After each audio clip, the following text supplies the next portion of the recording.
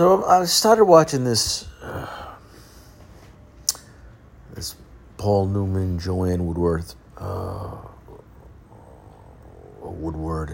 documentary, and I'm a big fan of this generation of the 40s, 50s, 60s of actors that came out of those generations. The guys that like Brando and Montgomery Clift. There was James Dean, but James Dean played James Dean. Let's face it, he did a good job playing who he was. So he never was tested. The most tested he got was probably in Giant, when he had to play the old guy. And he did not do a good job. I don't care what anybody says. It was laughable. So maybe he died just at the right times where he could be a legend. Or he could have been like hundreds of other actors that, came in to the film world on top. And then just disappeared. So it's like that whole generation of actors. So I'll say that generation, because the guys after that were great, like De Niro and Pacino. They idolized those guys and wanted to learn from them and wanted to go to the school they wanted to go to. They all went to the actor studio. There was different styles in the actor studio. It wasn't just a Strasberg thing. I think Bobby Lewis, Elia Kazan, Stella Adler, who Brando worked with.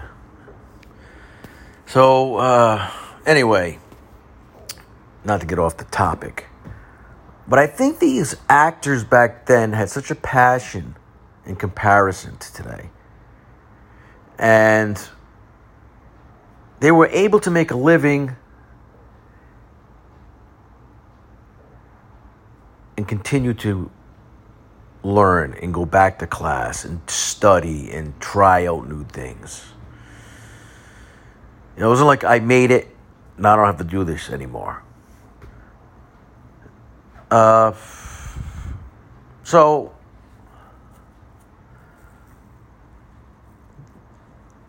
they were constantly, these were respected for their craft, Not that every one of them was a great person. And I think we're lacking that today in everything. And even like, musicians and just constantly playing. I sit and I tell people, like somebody like Prince, when he was done playing a concert, he went to a local club and played some more. The guy was music incarnated. He was constantly making music or playing music, or that's who he was.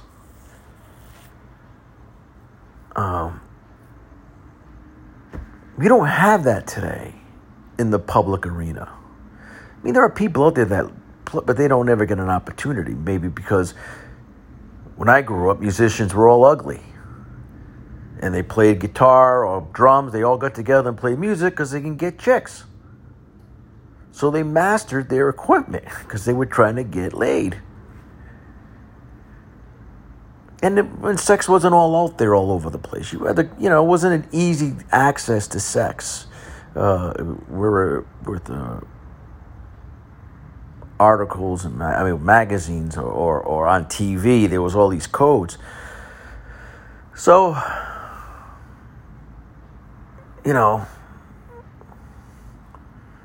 they did this And then, they did this to get laid, but there were people also who did it because it was a passion. But it wasn't about the look of the artist. They would put together bands like the Monkees and the Partridge Family and probably Bay City Rollers and all. There was the boy bands of the time, but there was such a small percentage of the industry in comparison, because people were still into the music. So there was a lot of artists back then, and they seemed like it was more of an art form rather than today. People didn't go around saying, I'm a singer, I'm a lyricist, singer-songwriter. They just did what they did, and today everybody's got a label for what they have. Oh, I'm a lyricist, or I'm this, or I'm that. Come on, man. D. Train Williams said it. I think I heard him say in the 80s, and he said, pull out the plug, get rid of the electricity. But he said, pull the plug out and see who the real musicians are. So, anyway, I think society's kind of, it wasn't expensive. I'm not going to, of course, all artists struggle, but in comparison to what you have to do today as an artist, it's ridiculous. Unless you have backing, or you want to live in a fucking one bedroom with 20 people, it's really hard to focus on your craft because you got to feed yourself. When I came out to Los Angeles,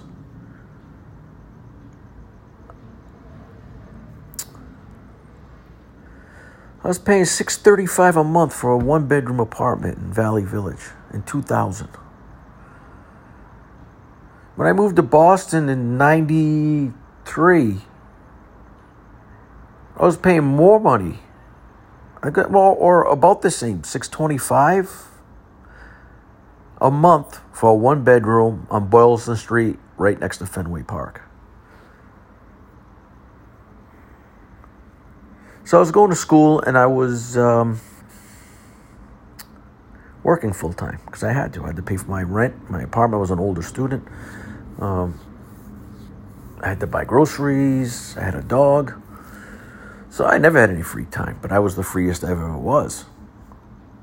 It was the freest I've ever felt.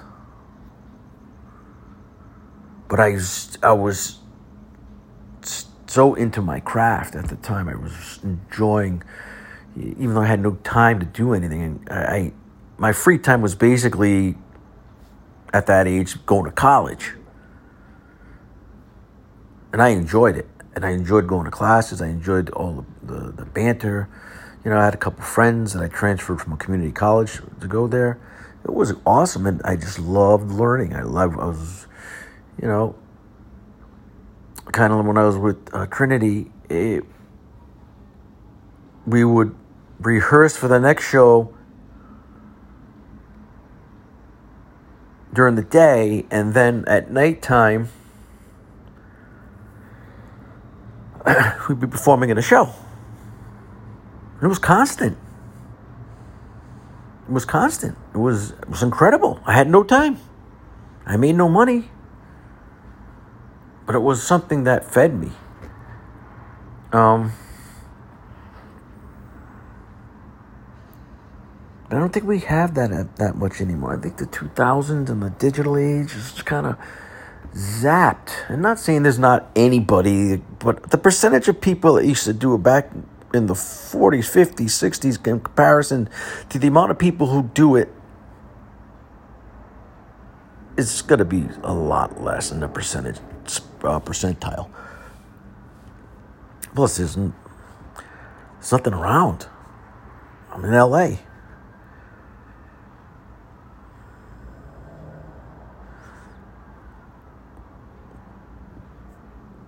But just thinking, and I said, I started writing, and I said, let me just say it.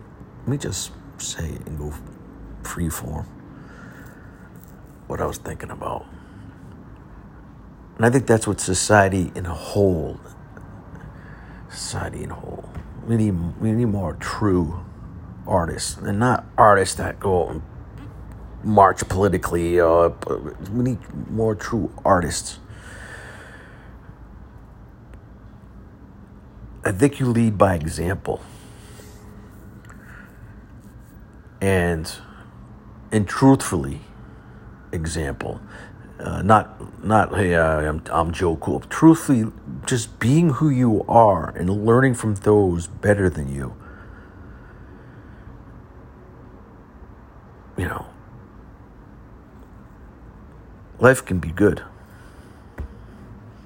It's when you start chasing the sparkly things and the gadgets so that other people who have no talent but to make money suck you in and you buy all this shit. And then you have no money for this or that, and you can't. And it's about time. I always say this is about time. You know, I want time. I don't care about money. Money affords you time.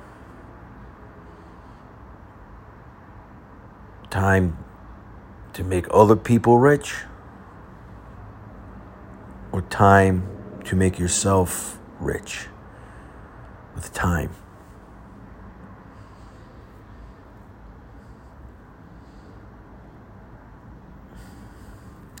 So, anyway,